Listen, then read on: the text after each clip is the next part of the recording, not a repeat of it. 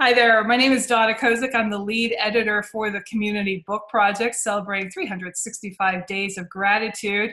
And I'm happy to introduce you to Linda Luhman, who is one of our contributors to our latest edition. And Linda, thank you so much for being here. Why don't you tell us a little bit about your entry that appears on June 13th and how it came about, and then you can go ahead and share your piece. Well, thanks for having me, Donna. Also, thank you for being persistent with your emails, because I'm one of those people that signed up at the last possible second. Because I saw your emails and I kept thinking, I can't write anything about great, big, huge pieces of gratitude. I thought it had to be something along the lines of War and Peace. But when I got to thinking about it, there's a lot of things every day that we should be grateful for. And this year especially, I think a lot of people are taking that to heart. So I wrote about something that is near and dear to my heart, which is the Humane Society and working specifically with dog behavior and the small gratitudes that I got from that experience. All right, so small scale gratitude. Mary Davis said, "Through the eyes of gratitude, everything is a miracle." My former career as a public safety dispatcher required speedy resolutions to problems and then moving on to the next one. Working with under-socialized dogs in the local shelter's behavior program challenged this goal-achieving mindset immediately. Fearful dogs require patience and time. You can't impose your agenda upon them and expect good results. You need to build trust in an animal and let it set the pace.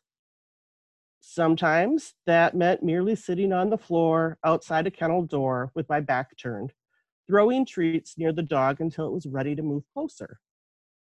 Once the dog consistently came to the kennel door, it was time to open the door and start all over again.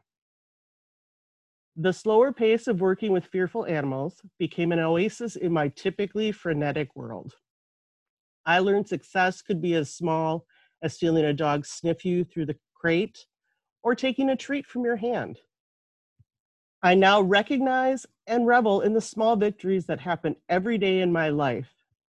It took broken dogs to teach me to be grateful for seemingly little things I might have previously ignored.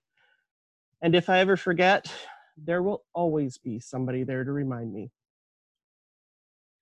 That is wonderful, Linda. And oh, it's so true, right? When you have that little bit of success with a pet and a dog or cat getting to know you and trust you, it just makes your heart swell.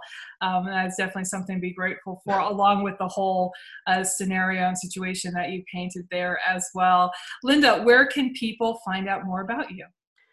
Well, I do some freelance editing, copywriting, a little bit of illustration, and you can check me out at my website, which is, oddly enough, checkchick.com. Oh, checkchick.com. I love Yeah. that. Excellent. Excellent. Well, let me have the other contributors who are joining us today give you a round of applause. Thank you so much, Linda, for reading your piece. And if you want to find out more about Linda and our other contributors, you can check us out at meetourauthors.com. And then also, of course, you can find our book on Amazon in both softcover and Kindle edition. Finally, if you would like to join Linda and others as being a part of the Community Book Project, we would love to have you.